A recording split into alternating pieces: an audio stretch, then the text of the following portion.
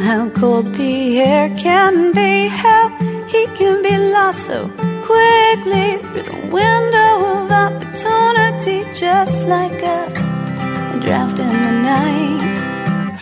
See how words can twist and hands can ring like phones inside empty homes when nobody's there to hear. Oh, do you hear me, dear? Oh, drive me away, hey, hey, hey, yeah. Drive me away, hey, hey, yeah. Drive me away, hey, hey, hey, yeah. If you can.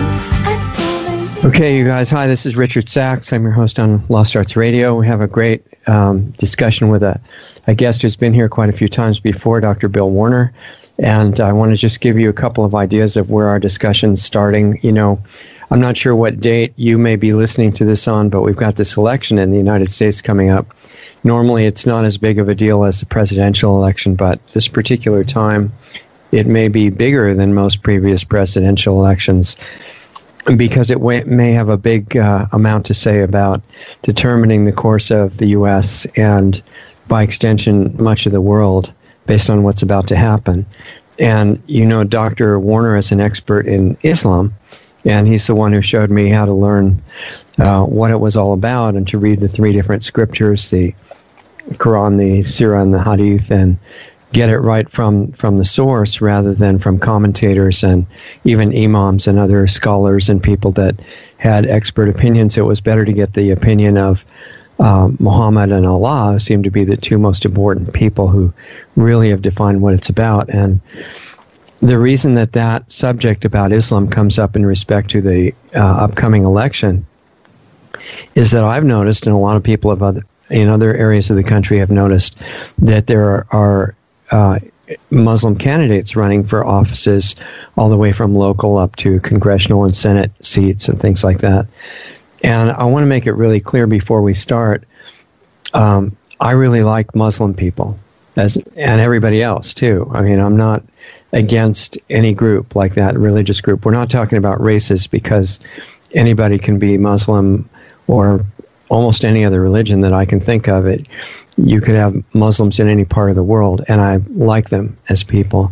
I love all of them, even if they're really confused and doing crazy things. But the reason that they may be doing really dangerous type crazy things, and the reason we're putting these two subjects together of the election and the religion of Islam, is that in the scriptures that I read, for any of us that want to become really good Muslims, part of the religious requirement for reaching paradise and avoiding hell, which they explain is a really good idea to do in detail, to follow the full religion, you must assist, or at least not get in the way of, jihad, which is not only the inner struggle with yourself, but it's the outer struggle to take over the rest of the world, because God clearly wants everybody in the world to be either Muslim, and we'll ask our guest if I'm being accurate here, or a slave of a Muslim.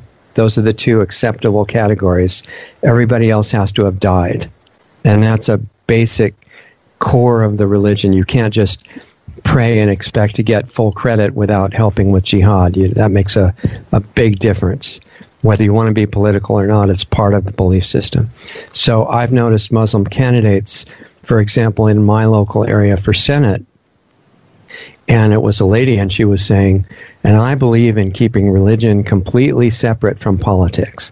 So in other words, don't worry, I'm not going to do anything that you wouldn't like. And I wrote twice to her office and said, oh, that's a great idea, except, because we have freedom of religion and everything. But what about if the religion says part of the belief is that you have to take over every other country in the world and their government and then kill everybody who doesn't convert? What about that? And I guess she didn't have time to write back. But that's kind of the starting point. It's a reason for the concern, not because of disliking anybody who is Muslim, but because of looking carefully at what the scriptures say and what that implies for candidates in any country that hasn't yet become 100% Muslim. So that's where we're starting, and where it goes, we'll see. So welcome, Dr. Warner, and thanks for taking the time. Richard, I would agree with everything you said. I'm surprised the lady didn't get back to you, but there's one tweak we could put to it.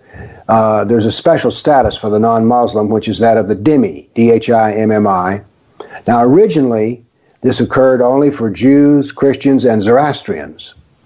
Now, the Quran lays all this out, but even though the Quran claims to be a universal document by the one creator God of the universe, oddly enough, it doesn't contain any information that doesn't go beyond Muhammad's horizon. And so once Islam started conquering, they wound up with a problem once they got to India. And that was this. They were winning, but strictly speaking, what the Quran says is you can either convert or die. Right. Well, this was not very useful. So what they did is they stretched in some way that since the Hindus had some writings, that they could be included under the people of the book. So they had to expand the definition of dhimmi, those who serve Islam without being Muslim, to include that just for the simple practical thing of running an empire. So anyway, that would be the only tweak. But I think what you've done is very interesting. As a background to the listening audience, I did a video called Muslim Candidates, in which I said that this was a good thing that we could have Muslim candidates. And Richard says, why don't we do a video of this? And so that's how we wound up at this stage. But what you did there, by the way, was to try to broach or breach censorship criteria, which we have now in our country, which is you're not supposed to say or do things. And my little video, what I was saying was, look, like I'm heavily censored on the web, heavily censored. And so what happens is with an election, you can ask any question about anything and it cannot be censored, which you illustrated with your writing her a message. And so that's what is the background of doing this talk today is, and the conversation is a better word, is that we need to explore how Muslim candidates can be actually useful in how to learn about Islam. Right. Now, one of the things when you say that can't be censored, technically that's true, but the big social media companies are just censoring people whether they can or not, right? This is true. But you can always show up at the political candidates' gatherings, okay? Yeah. If they show up in public, you can show there too. So that's what I mean. We can leap over the wall of censorship we have now. Oh, okay. And by the way, Richard, one of the most painful things to me in seeing my civilization kind of get weak in the knees is to not fully support freedom of speech. Because to me, it's not just a political right, Richard. It's, let's call it a spiritual right. It's a human right to be able to just, what's your opinion? And I have a wonderful friend who is from India, and he moved here about 40 years ago. And he said the most amazing thing about America to him was not the beauty of the women and how rich and wealthy America was. Now, he was living in, at this time, Manhattan. But he said Americans would just tell you what they thought to a complete stranger. And he said, I was stunned because he said, as a Hindu, we never tell you what we think. We tell you what you need to hear. And he said Americans would just tell you what they thought. And he says, I couldn't believe, VJ is a very rational man, and so he delighted in this because it meant you could argue and debate and talk to each other. But he said, the bad news is this. Yeah. Today I hasten to tell you that America is becoming Hinduized. Well, I was going to ask you, what in the Hindu religion, if you know about it, is stopping them from just saying whatever they think? Oh, I'm not sure. I wouldn't want to get off into that. But anyway, I just thought it was interesting that his biggest impression of America was, what do you think? I'll tell you anything you want to know. He liked it. Now he sees that contracting, and political correctness, drives me nuts. Yeah. Well, you said that it was kind of a spiritual right to say whatever you wanted to say.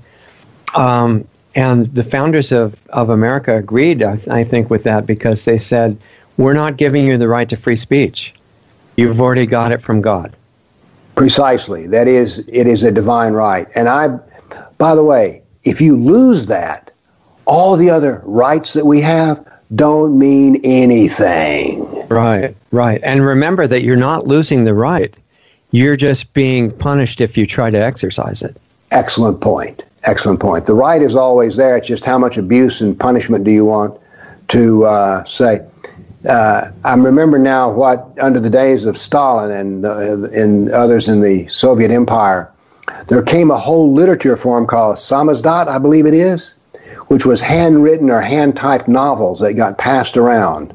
And this illegal literature, I sometimes look at that and go, maybe I should rename instead of politicalislam.com, it should be samizdat.com, because I'm beginning to write things which, well, let's take it as an example. I'm being censored on Amazon. Now, you would think Amazon, being effectively a bookstore and also a book printer, that they would be really keen on the concept of write a book about it and whatever. But I'm now being censored. I'll give you an example with this. Before the Southern Poverty Law Center said that I was one of America's top 10 racist, hater, bigot, Islamophobes, one word, my book, Sharia Law for Non-Muslims, was a bestseller on Sharia law. That was really pleasing to me, by the way. It was like, whoa, bestseller. But now then, it's barely a seller at all. Because what happens when you search for things for Sharia, my books are pushed way down to the bottom of the list, and you have to scroll through pages to find them.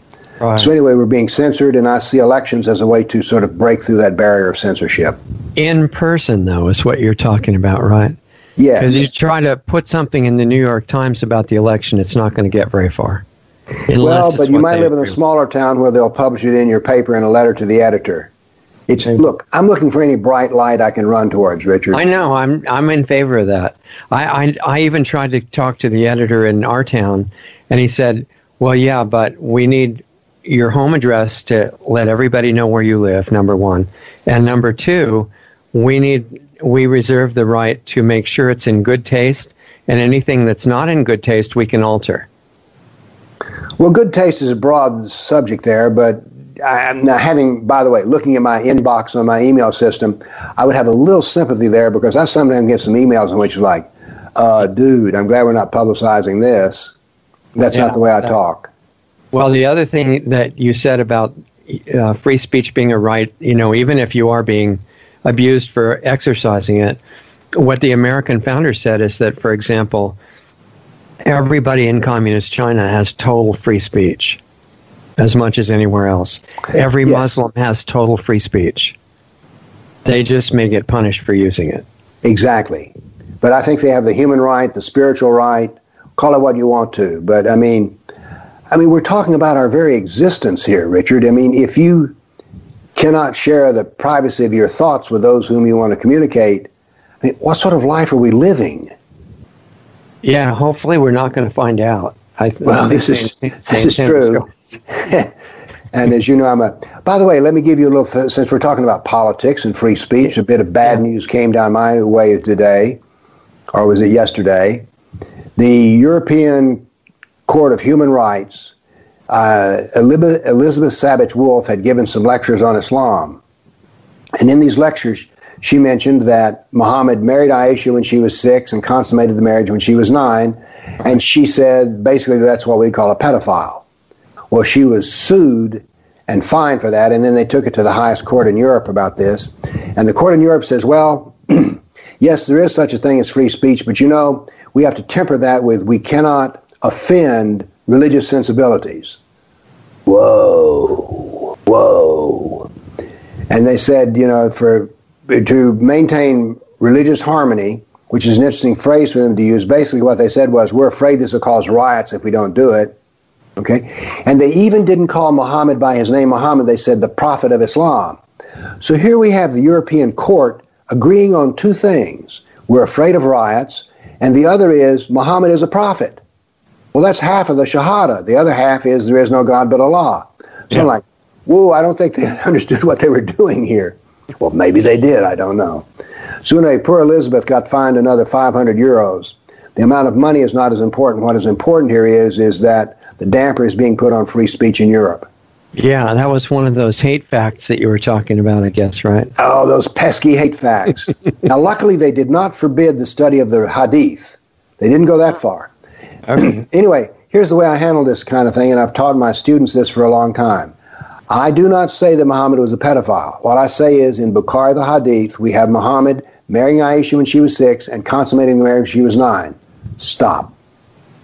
My audience can easily draw all the conclusions they need from that information. Right. And I don't make any judgment. I do this with all my material. I say Muhammad participated in 95 acts of jihad in 9 years of his life, the last 9 years of his life. I don't say that's good. I don't say that's bad. I say it was effective.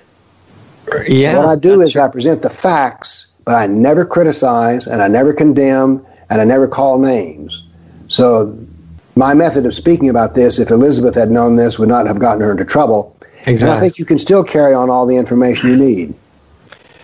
Yeah, well, we've been trying to really stay, allowed to speak on social media up to now, and I've just been watching for keywords that AI is programmed to look for. Oh, did you see where Gab got thrown off the web? Yeah, that, and they got thrown off PayPal as well. See, I'm not an attorney, but I don't see how, I've been hassled by MasterCard. Spencer's been hassled by MasterCard. Right. Front Page Magazine's been hassled by MasterCard. I don't see how that's interfering with commerce. And I don't understand why what's sort of a web banking system. I don't know what you'd call credit cards, how they fit into banking, but it appears to me this is just a common business function. Now, if you violate the terms of agreement, no problem. But we're not violating the terms of agreement. I got a registered letter from a copyright attorney in Manhattan, which said that I must immediately take down the logo of MasterCard on my website. And I'm like, well, okay, I can still use MasterCard. But it was I'm still waiting for the next letter to crop up, which says, no, you can't even use MasterCard at all. Right. How can it be legal? If you go into a bank and they say, we don't like the books you write, you can't open an account here, that wouldn't work. Well, what they do on social media is say you violated the terms of service, and that's 1,000 pages that no one understands. And it turns out, even if you try to understand it, it turns off, it gets off into like hate speech.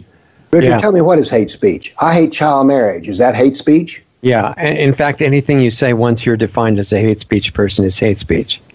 You do know I have an official capacity as a hater. I'm not an amateur. I heard that you got certified by SPLC or something. Yes, Southern Poverty Law Center says that I am a bigot. At one time, you've gotten to know me about this much through the interviews. The Southern Poverty Law Center I was one of America's 10 biggest bigots. Wow. I mean, come on.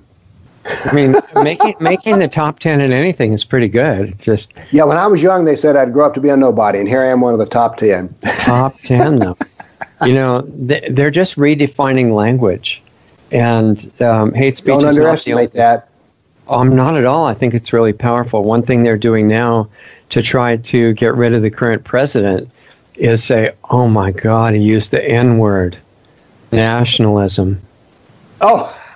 You caught me there for a moment. Really? Yeah, he said the commentator on CNN said, "Wow, did you hear what he just said?" He said, "I'm a nationalist," and that has a hate speech. Changing the language, I have a better term. Since whoever thought that nationalism would be a bad term, I'm a localist. I want government to be close to me. That's probably even worse. I reject the United Nations entirety.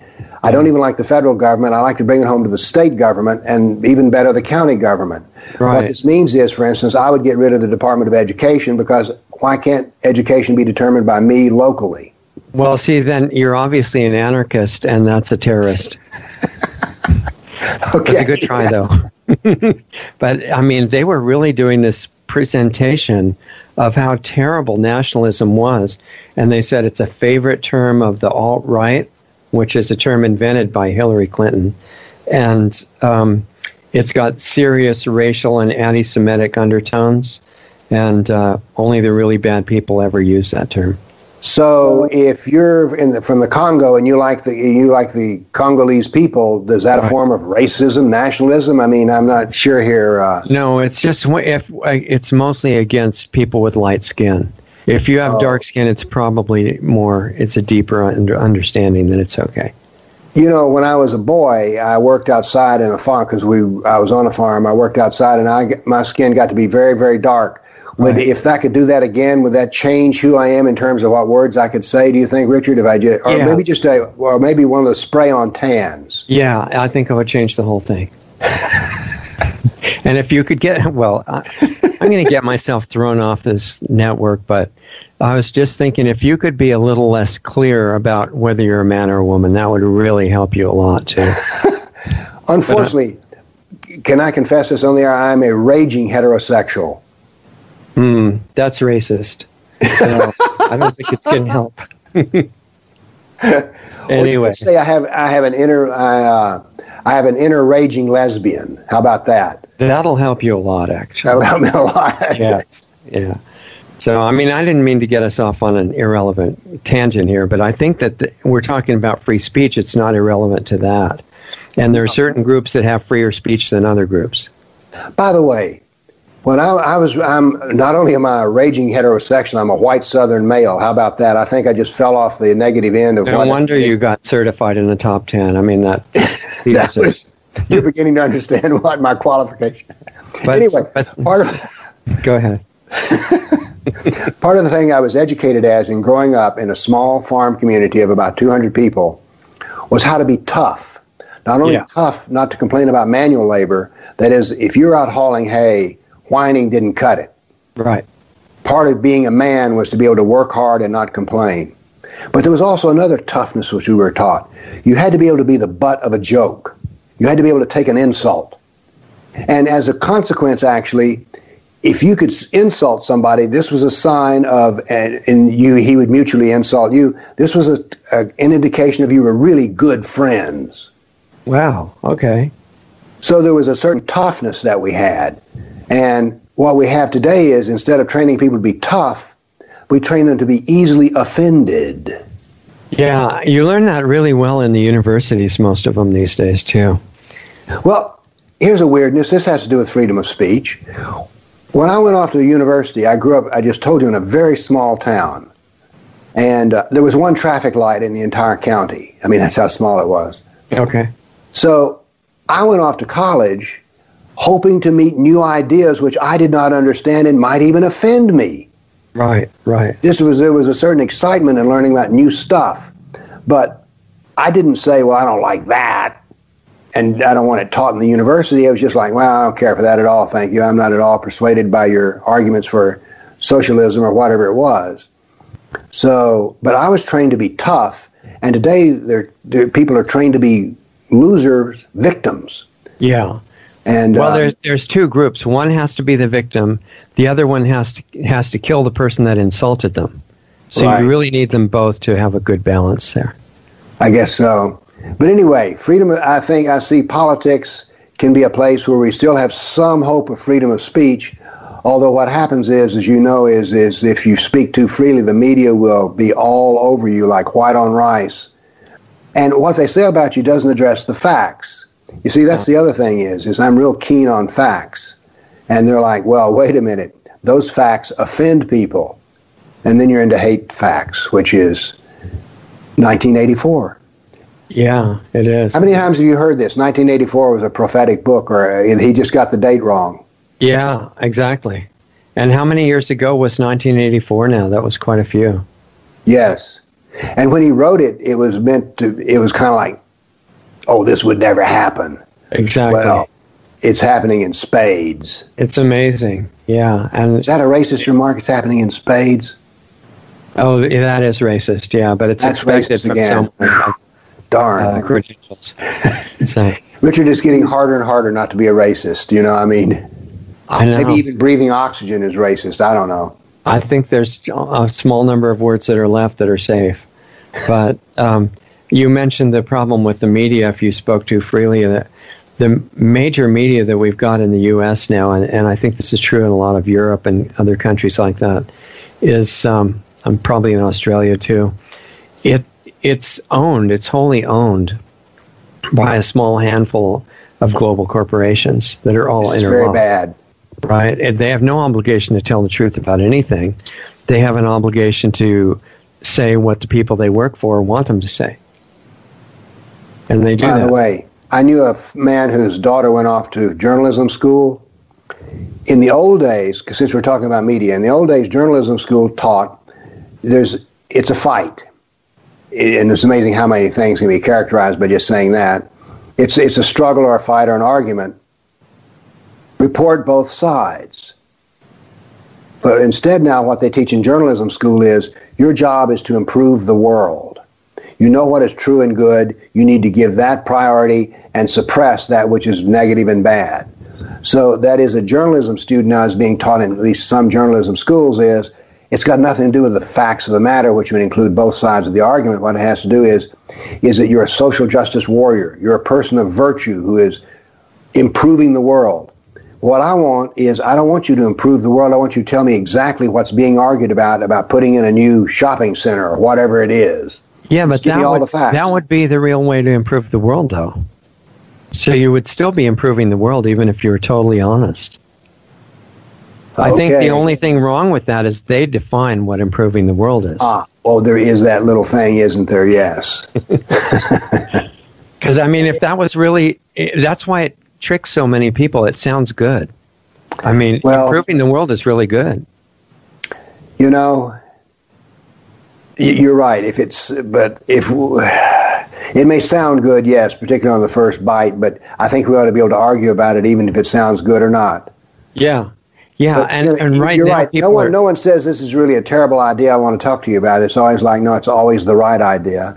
Yeah, which would be okay as long as you don't have to agree with it. That's the point. Richard, I don't care what your views. Well, I do a little way care what your views are. I mean, there's so much I'm like, we'd be better off if you didn't think that way. But right. Nevertheless, look, I have good friends who do not vote the way I do. And I do not see that as a reason to break our friendship. My wife grew up in a house in which her father was a Republican and her mother was a Democrat.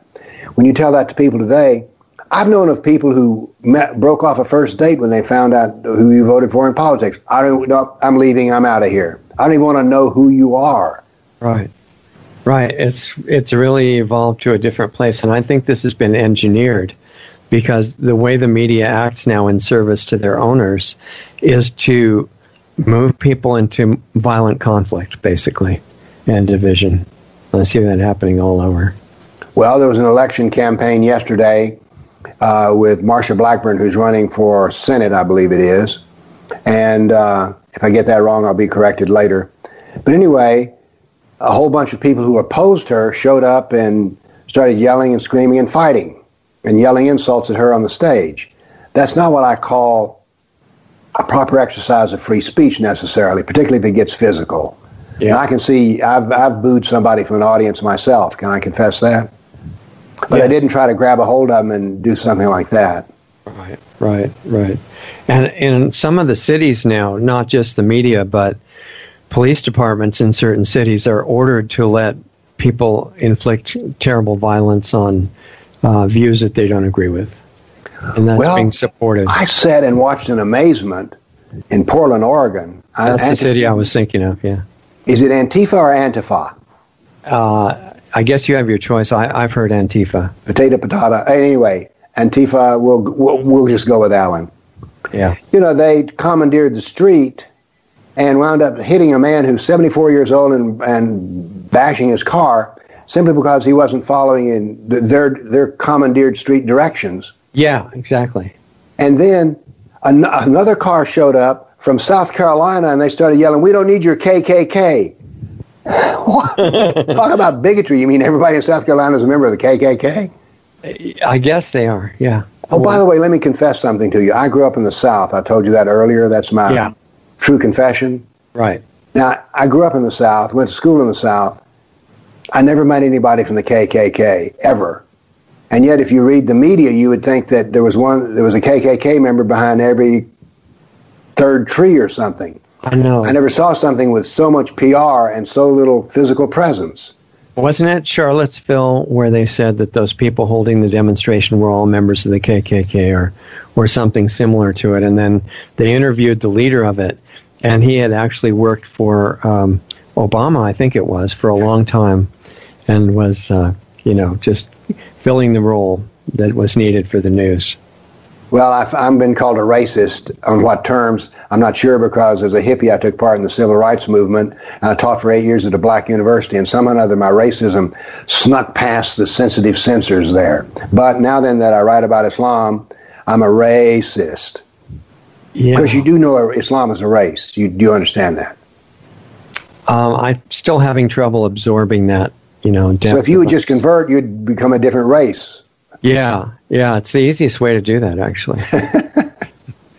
But does that mean an apostate who leaves Islam, have they changed their race? Is that what that means? Yeah, they're probably a racist just by doing that. But one thing that comes up in my mind, since, I really thought your video was great on looking at all aspects of the upcoming election from the point of view of different religious approaches, is there any way that, I have really good friends who are Muslim, and of course none of them follow what's in the scriptures of Islam, but they're really good people and they are Muslim. How would they safely run for an office? Because they would do a good job and they wouldn't be pushing Sharia. How could they ever show that they would be a good candidate? Well, what I would say is, if you choose some aspect of Islam that you do not agree with, either in the Quran or Muhammad, and ask them if they would abjure and condemn that. Okay. In other words, risk their lives.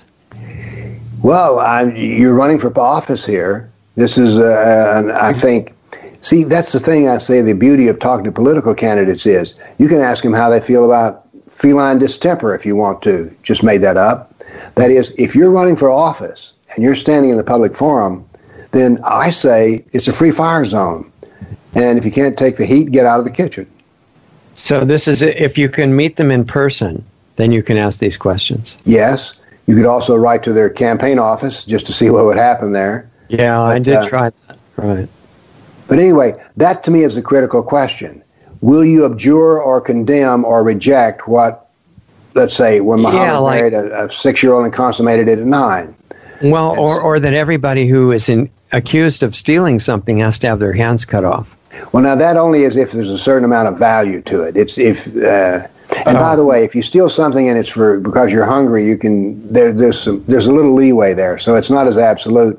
But nevertheless, I think if we could ask a Muslim candidate, or if it's a Catholic, ask them about anything else you want to. If you're running for office, it's a free fire zone. Right. And I think we should use that to our advantage. So it's a real tricky point. I mean, what this kind of comes down to is that in America, part of the Bill of Rights is freedom of religion, and that you're not supposed to be stopped from practicing whatever religion you want, which I think is great. But apparently it never occurred to them, what if I have a religion that requires that I take over your country? I don't think they thought of that. I don't think so either. Although they did do some thinking about Islam, Jefferson and Adams had a much clearer view of Islam than we can have even in our world today. As a matter of fact, I gave a talk in Chicago, and a man came up to me after the talk and said, I read one of your books 3 years ago and realized that everything that I'd done in the military was an absolute loss. He says, I was supposed to be an interrogator in Afghanistan. He says, they told me nothing about Islam, and everything they told me about Islam was a lie. He said, once I read your books, I realized that what I was participating in was a catastrophe. So my point is, if Adams or Jefferson had been president today, he would have been able to ask good questions about the captors that he had, because he would understand Islam for the basis of questioning.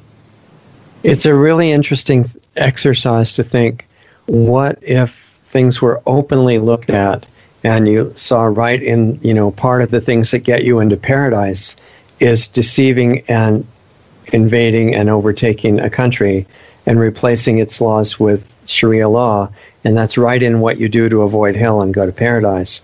What would a wise court or somebody like that decide about how that interacts with freedom of religion? Well, not well. But it's amazing how little critical.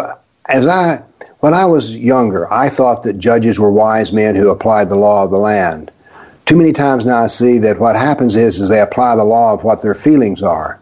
Yeah. And so I'm not sure what would happen today. By the way, in Illinois, there's been a member, we now have Muslim jurists as well. We have Muslim jurists in the state of New York. Now, just so people know, a jurist is a judge, not a member of a jury. Yes. Right? So, good point. Good point. I'm glad you said that. So there are people who are judges now who are Muslim, and they are religiously required to put Sharia over the Constitution. See, now then we're getting into a very interesting interview that I would love to do with these people. You know, like, which way do you cut it? I mean, which is higher?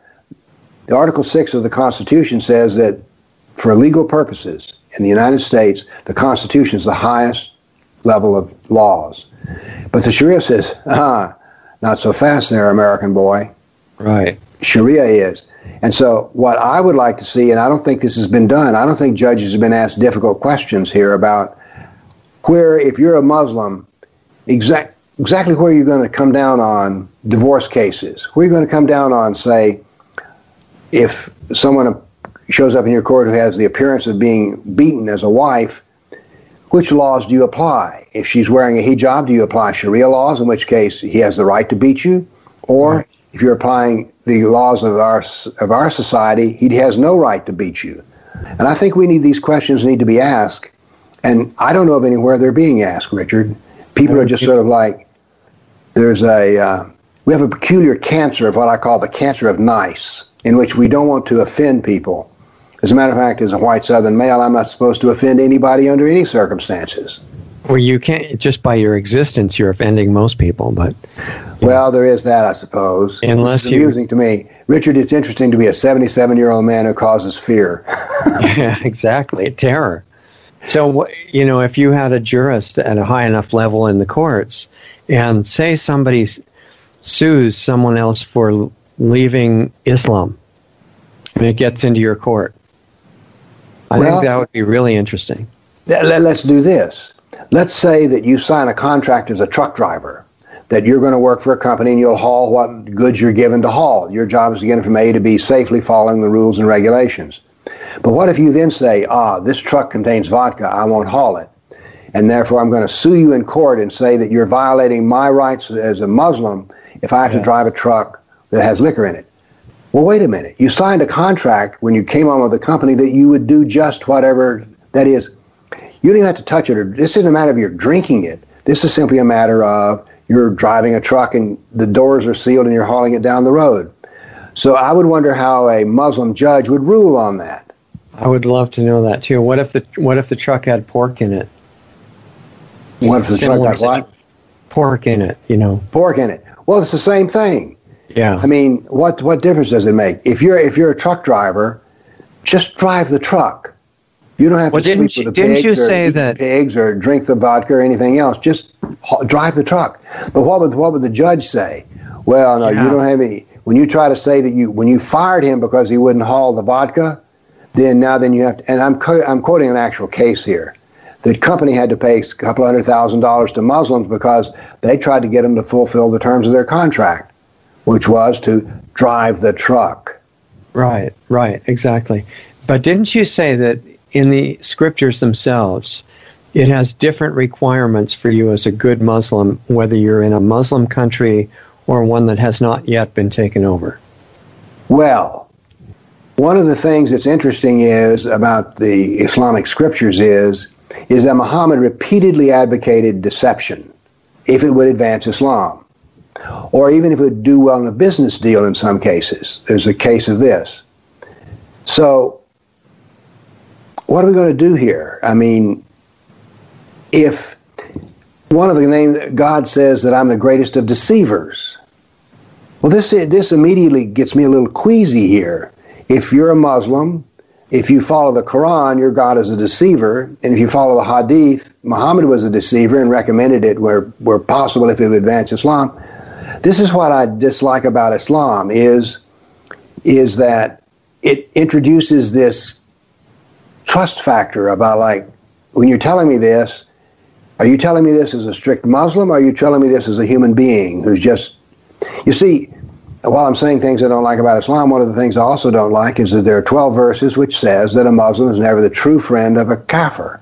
Right. Well, I don't like that. I think that's, it introduces this thing. Can we talk about this? I guess is what I'd like to say, because, I mean, Richard, if I found out from you that you were lying about me and smearing my character when I wasn't around, I'd say, no more interviews. No.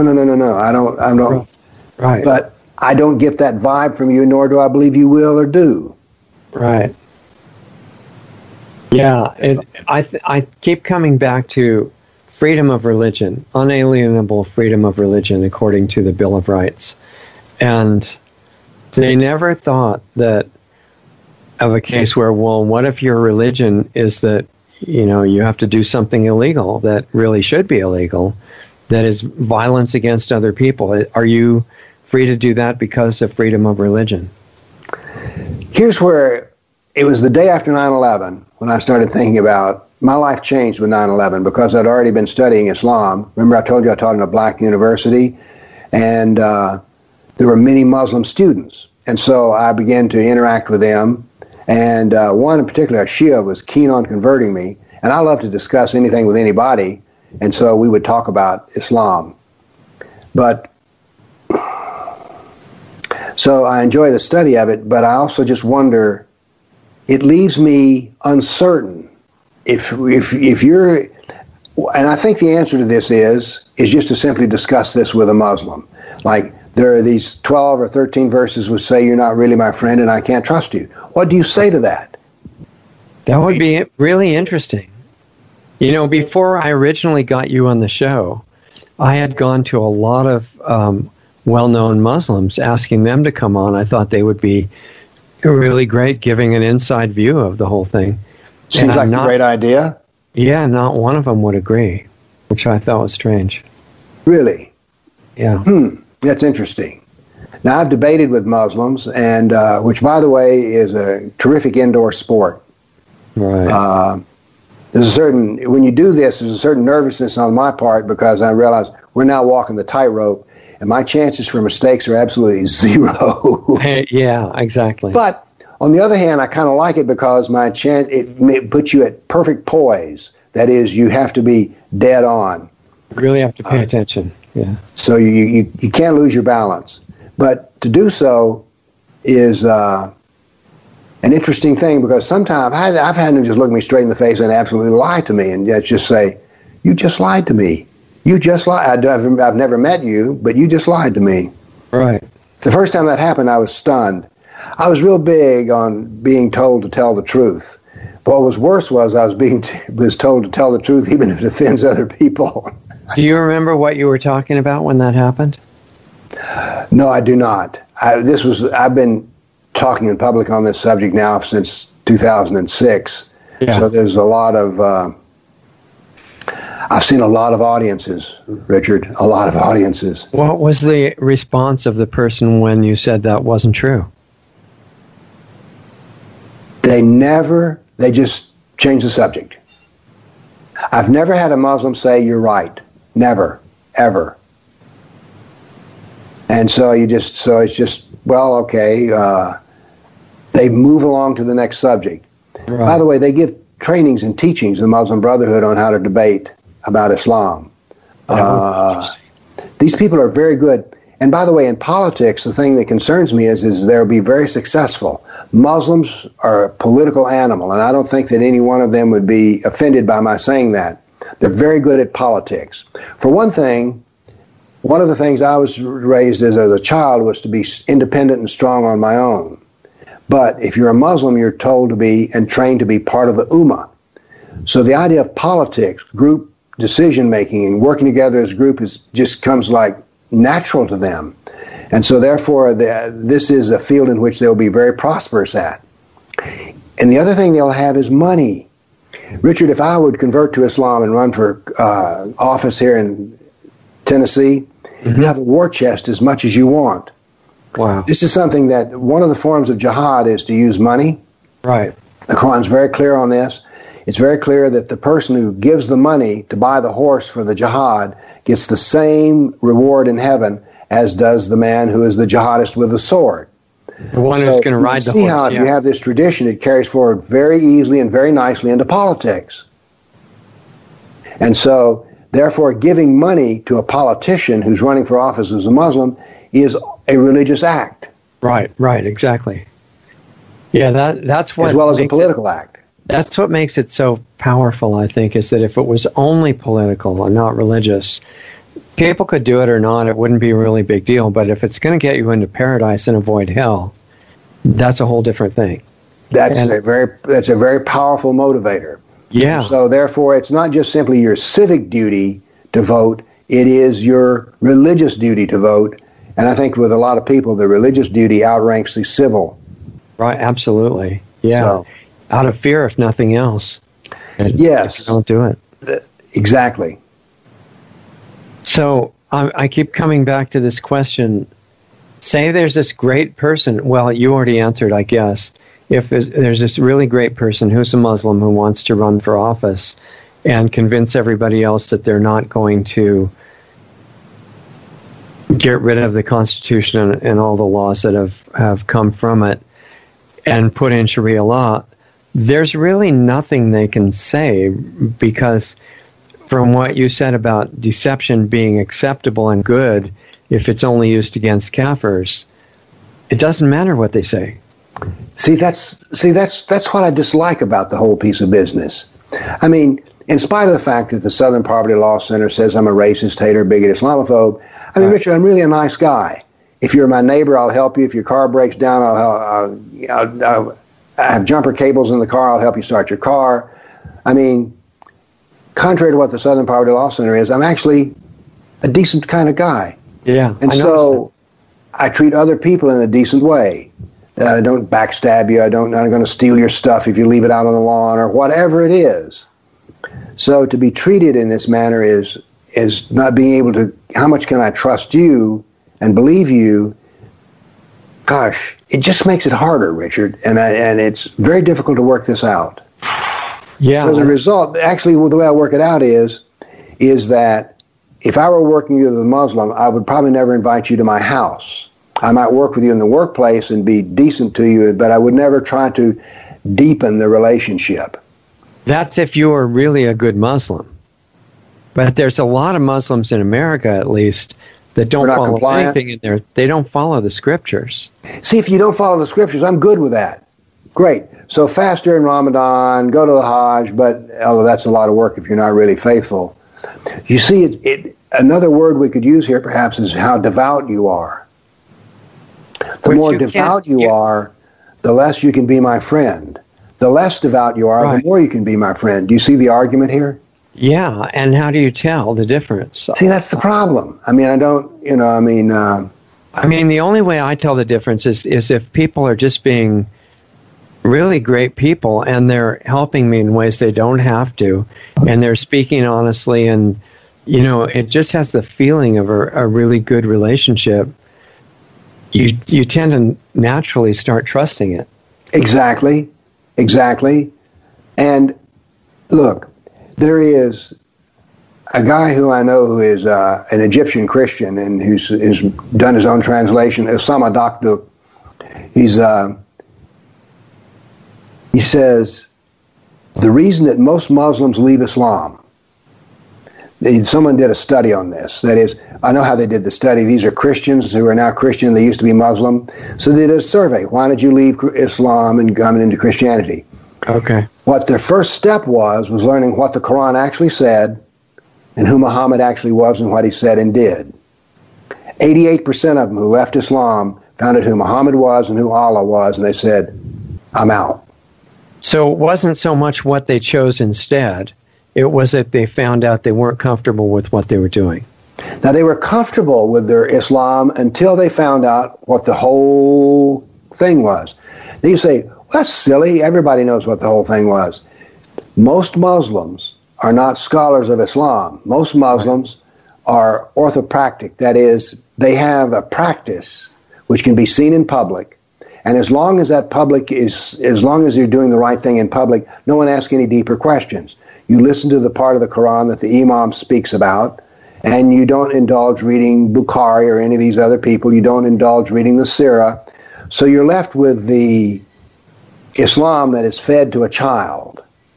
But if you sit down and start looking and saying, what does this really say here? It's like many of them reject it. Right. And as a matter of fact, I know of 2 different trainings on how to convert Muslims, and the first thing they tell the Christian these are both Christian trainings, is don't preach Jesus. Don't talk about the gospel. Instead, talk about Muhammad and talk about the Quran. And not in a disparaging manner. No. Just factual. Just factual.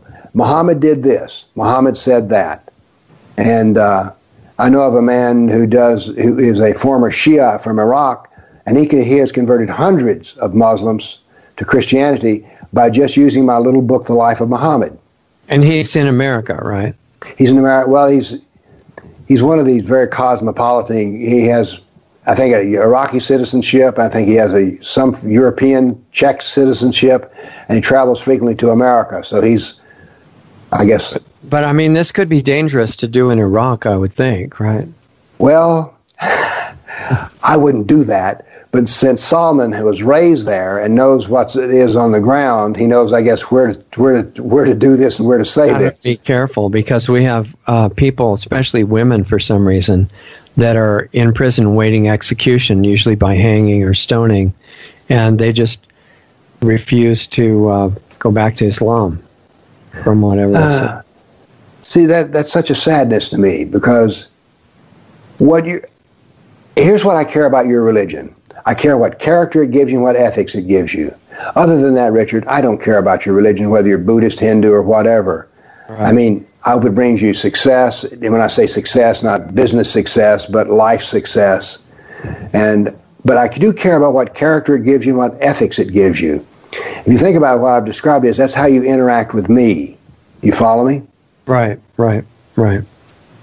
Yeah, so it's just an unaddressed question in America, and in America, certainly, freedom of religion, unalienable.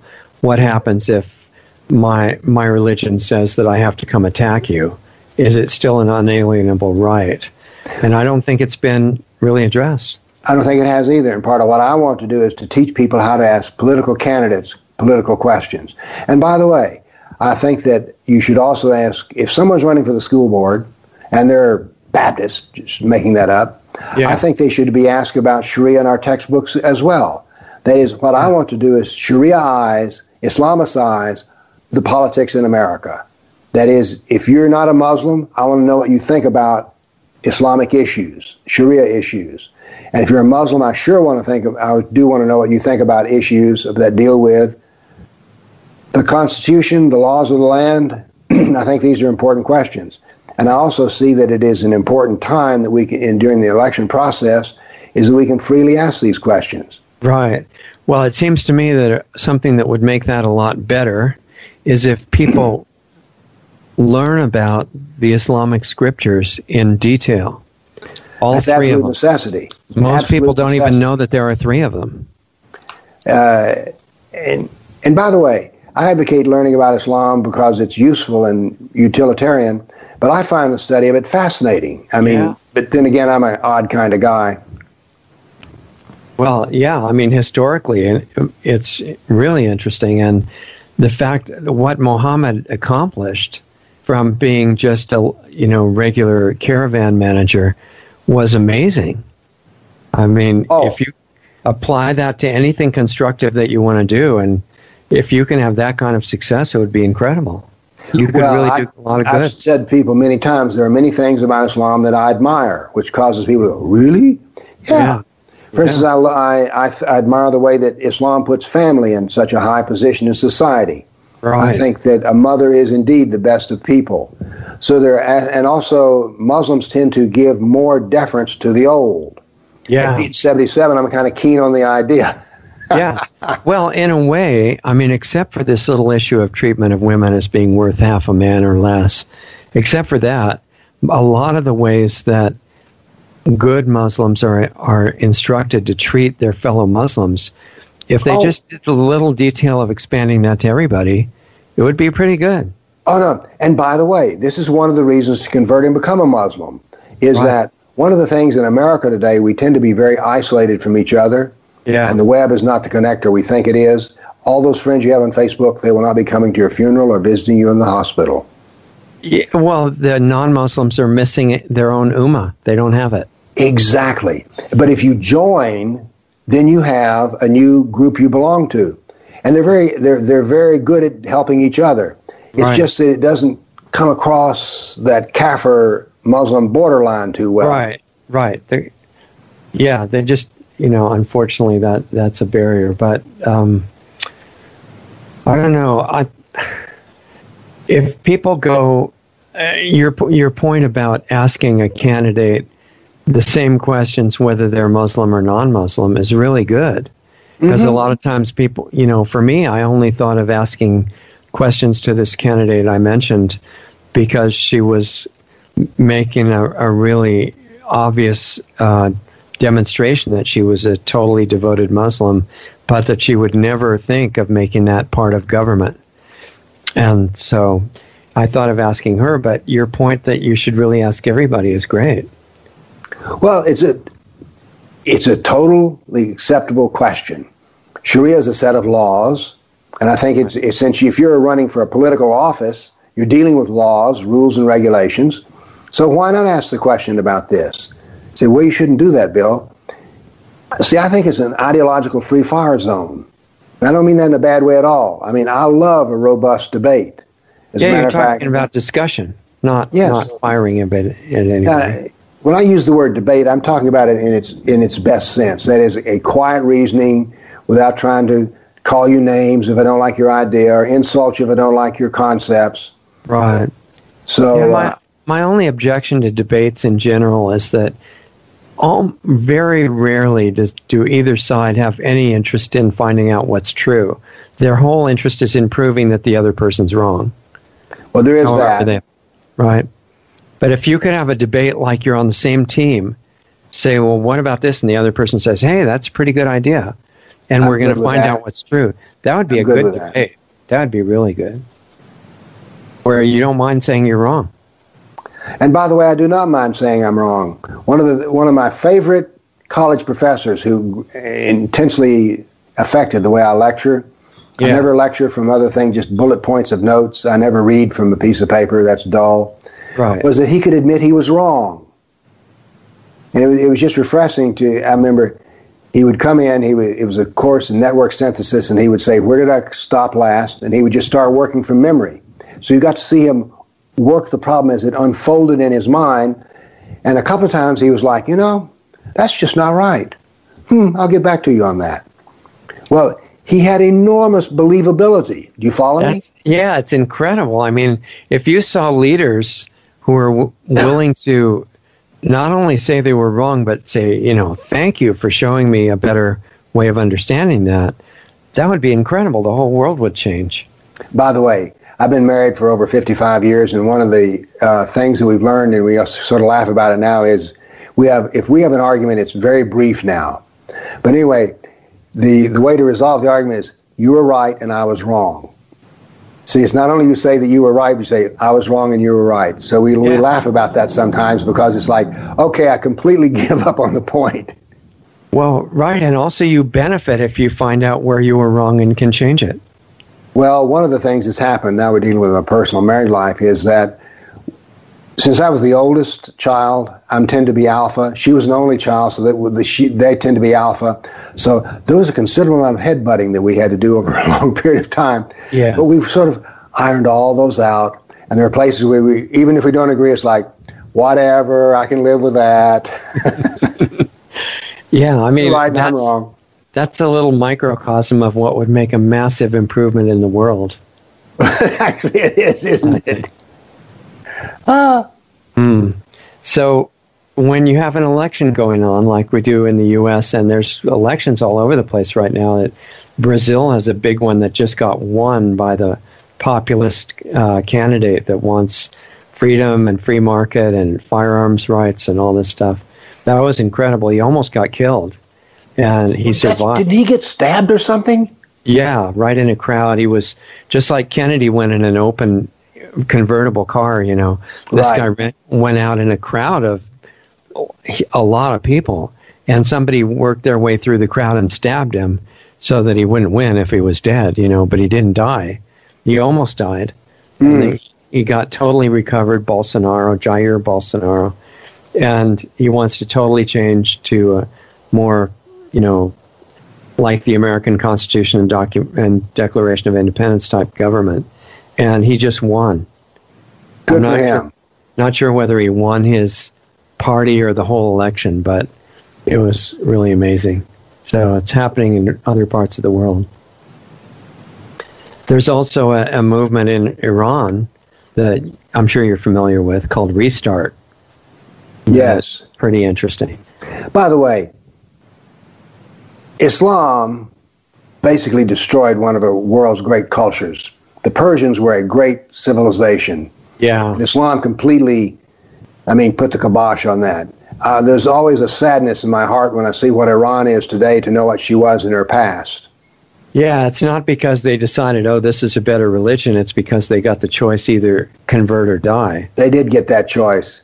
And by the way, in Iran, there is a pushback. The youth despise the mullahs, and they do not like Islam at all. So what they do is, the ways they push back these are sort of odd. One is they celebrate Valentine's Day, okay? The mullahs can't stand Valentine's Day because it speaks to everything they don't want a woman to be. Right. And the other one is they're very interested in Zoroastrianism, which was the original religion of Iran. Yeah, when they had Cyrus. I should say Persia, actually. Persia. And Cyrus the Great was one of their famous leaders, right? Mm-hmm. I would like to know a lot more about that culture. It sounds like it was really something amazing.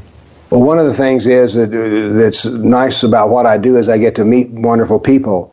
And one of the people that I've met is Annie Cyrus, who is an apostate from Islam. She was a child bride, and so it's been wonderful meeting her. And other people like her. Now, she went back to Zoroastrianism, right? No, I recently found out that she converted to Christianity. Oh, she did? And no one even tried to convert her. She just converted herself. Converted on her own. Yeah, interesting. I got to meet her thanks to you, and that was great. She was on the show, too. Oh, she was? Yeah. She's a really great person, and very courageous. Very courageous. And Persia has a history that is very long and old, right? Goes way back. It was a great classical civilization.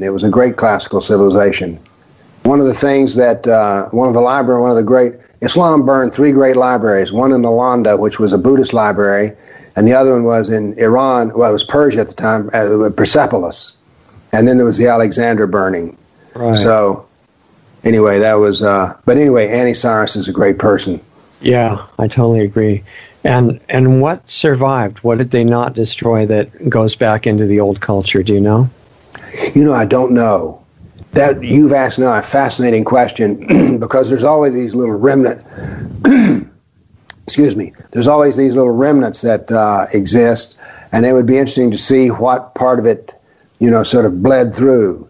Yeah, because I know culture. Some of the really violent ones tore down statues and monuments and things like that too, not just books. So you were about to say something about what survived. I'm just curious as to what did survive. I do know that the business of carpet weaving survived, but that's about the only one that I know. They used to do, for instance, incredible miniature work, but I don't know what's left. I never really thought too much about the question. I was supposed to see Annie Cyrus this weekend, but she was ill and couldn't come. Oh, okay.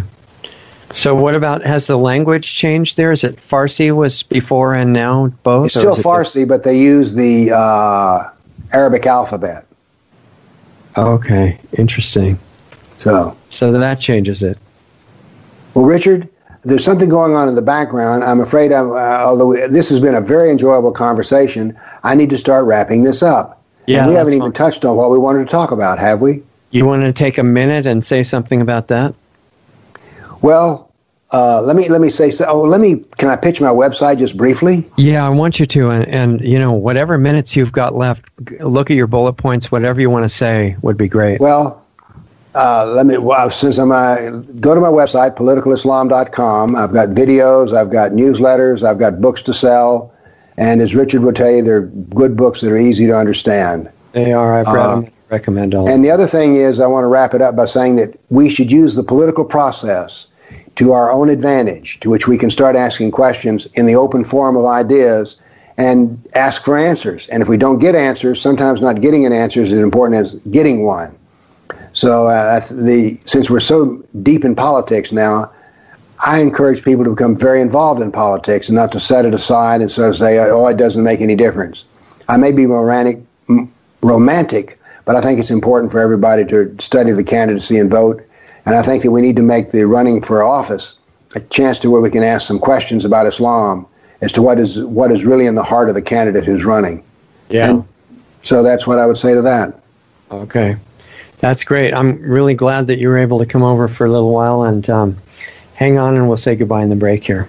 Okay. And you're one of my favorite people to interview with. Yeah, it's mutual. I really enjoy it, and I was glad to see your video because it gave me an excuse to ask you back. There you go. I'll keep watching the videos.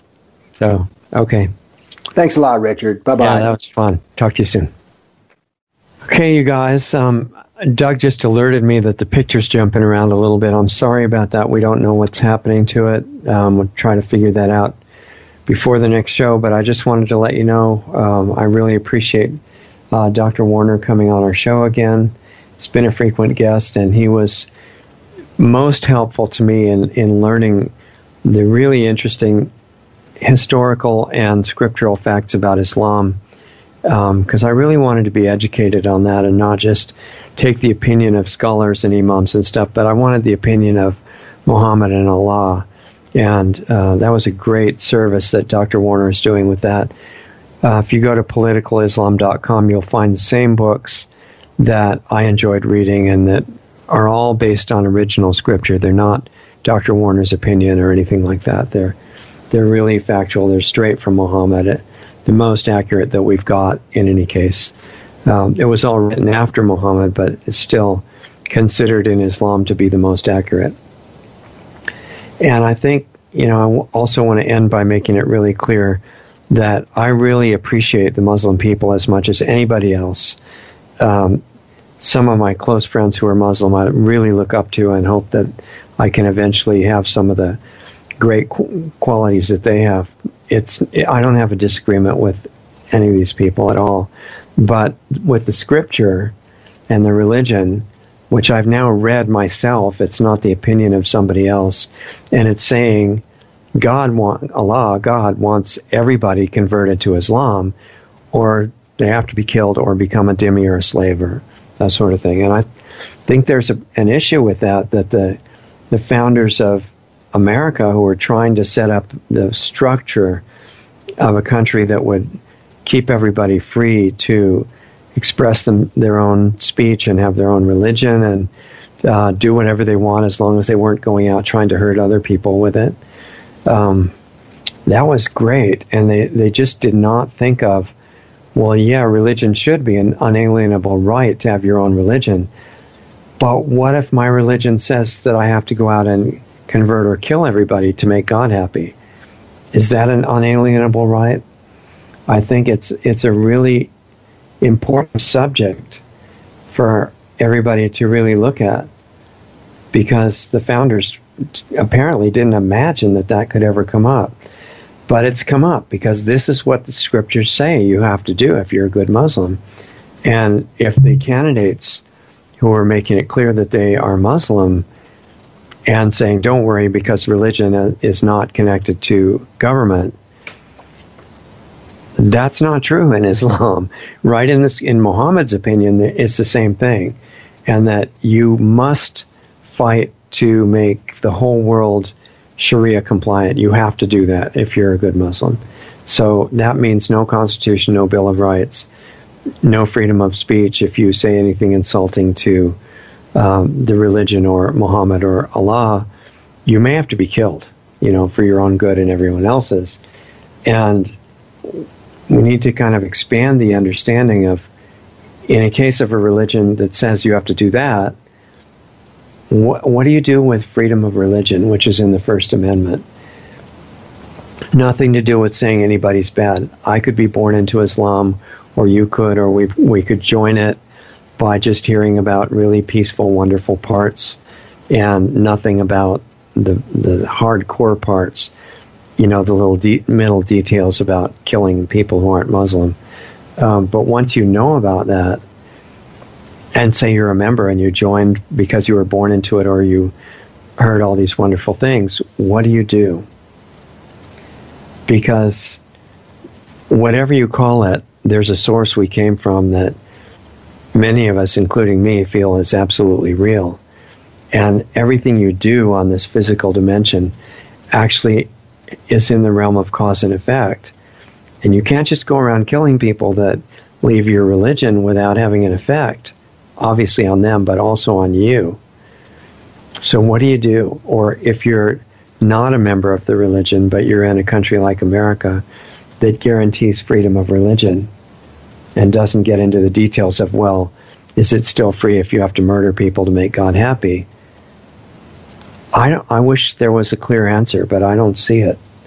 And I think eventually people have to get the consciousness to realize that anybody who's preaching that God wants you to commit murder or other crimes or things that are ultimately against yourself if you do them to somebody else, you need to know that that's not exactly accurate. That we come from some place of unlimited love. It's not just a philosophy or a religion. You can feel it to be true if your consciousness accesses a deep enough part of yourself, because that's tied to where you came from, and you can feel its nature.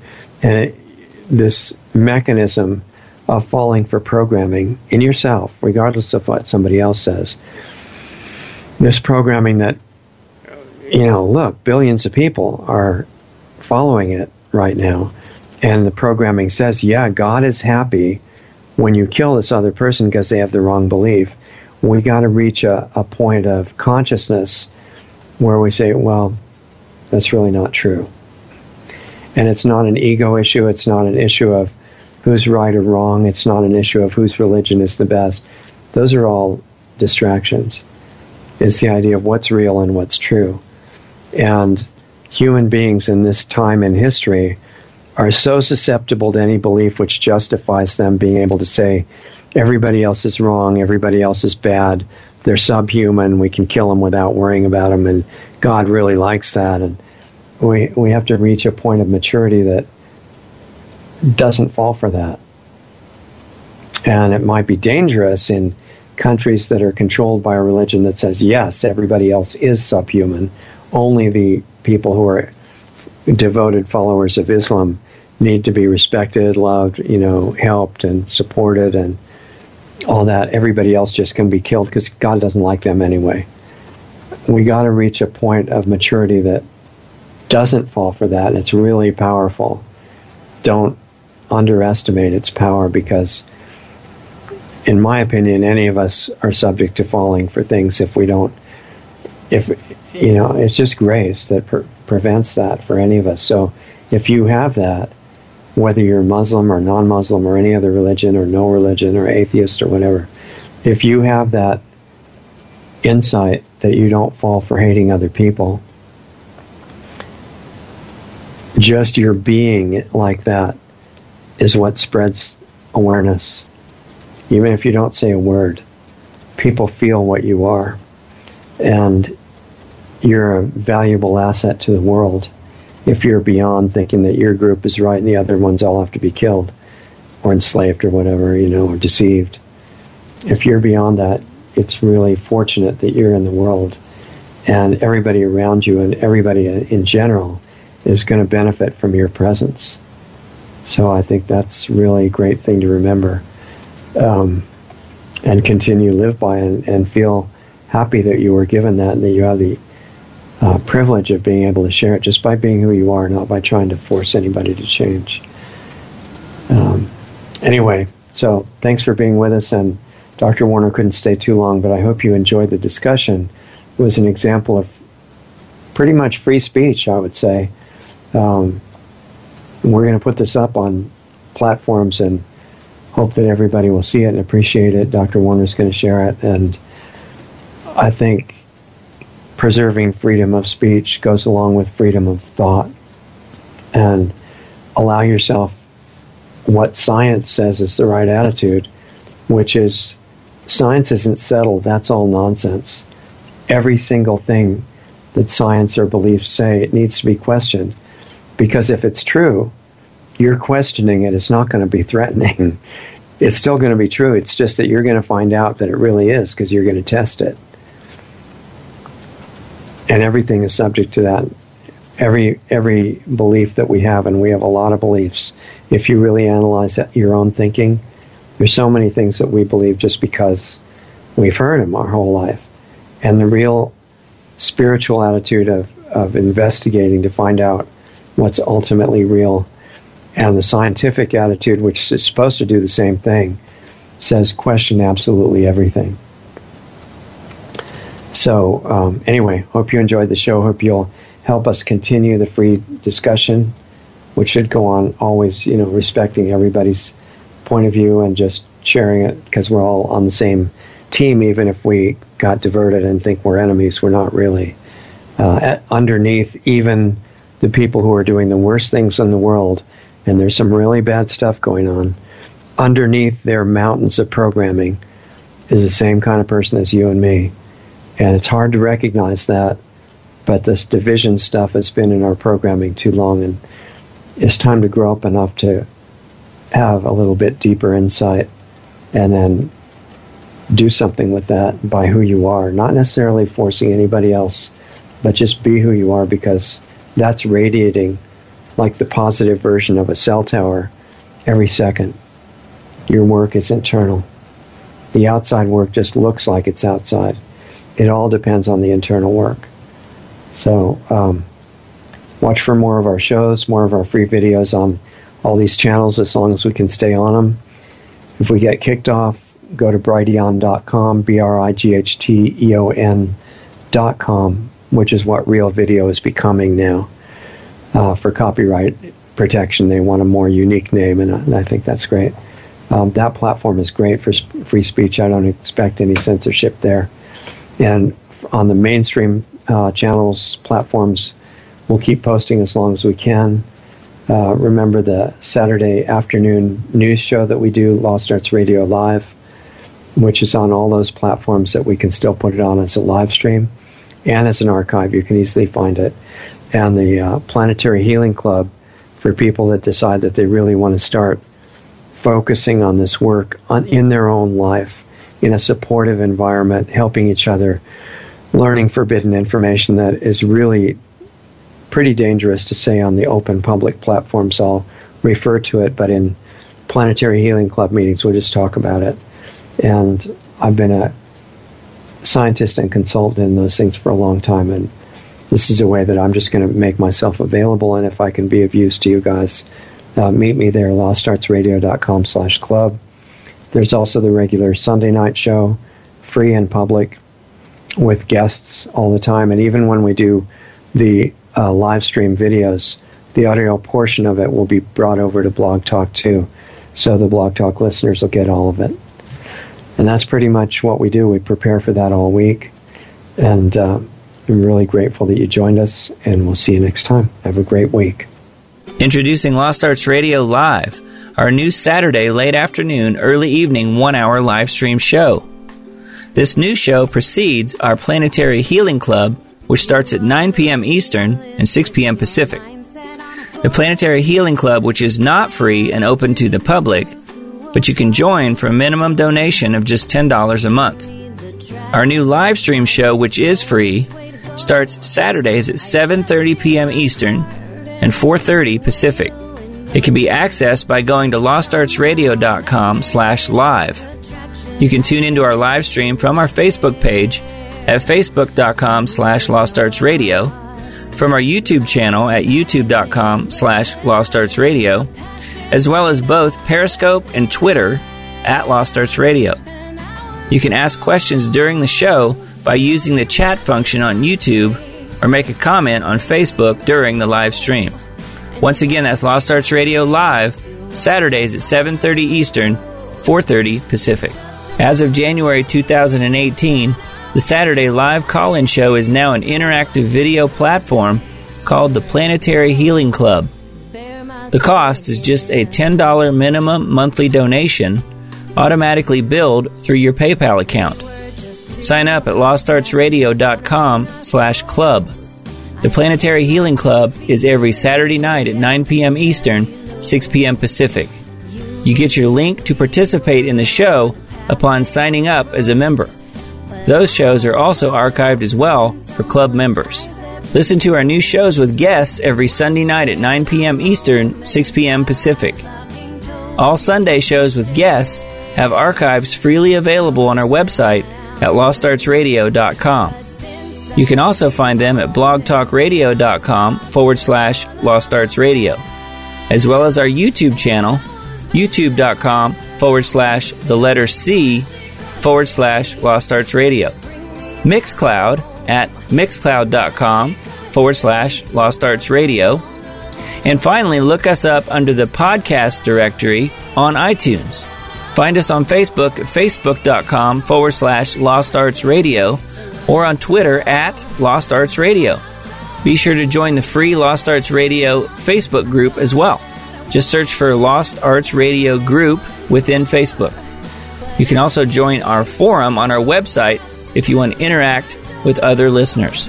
We also have links to all of the great independent musicians whose music we feature each week on Lost Arts Radio. When you do your Amazon shopping, please use Amazon's Smile program at smile.amazon.com. And when you choose Lost Arts Research Institute in Sedona, Arizona as your charity, Amazon will donate 0.5% of whatever your order total is to Lost Arts Research Institute to help fund the building of the school and keep our radio show on the air. Please visit lostartsresearchinstitute.org for more information on the school we want to build. Be sure to sign up for our free weekly newsletter on our site under the Radio Show tab or right from the button on our Facebook page. Contact Richard at richard@lostartsradio.com or myself, Doug Diamond, at doug@lostartsradio.com. Thanks again for listening to Lost Arts Radio, and we'll see you again next week.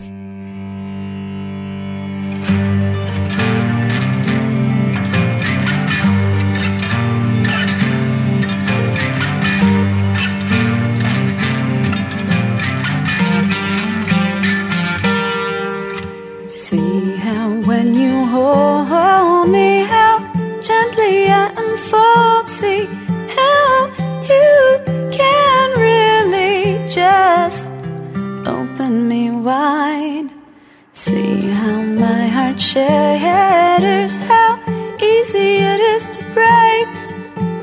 Careful now, can you feel the ground? It is beginning to shake.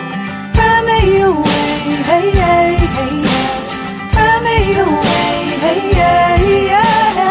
Pry me away, hey, hey, hey, yeah. You can, I don't think you can.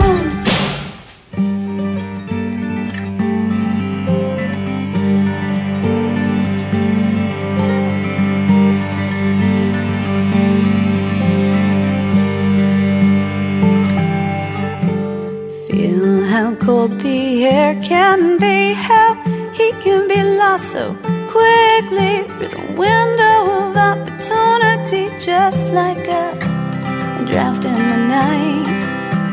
See how words can twist and hands can ring like phones inside empty homes when nobody's there to hear. Oh, do you hear me, dear?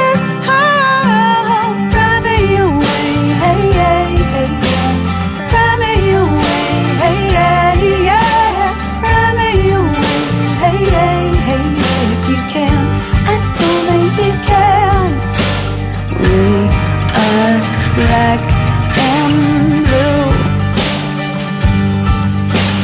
There are more than two colors to be here, and this history won't make me.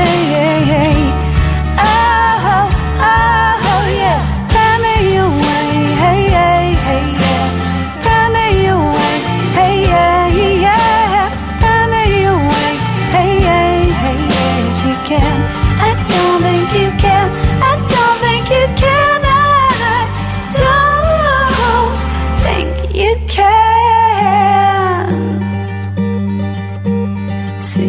how when you hold me, how gently I unfold, see how you can really just open me wide.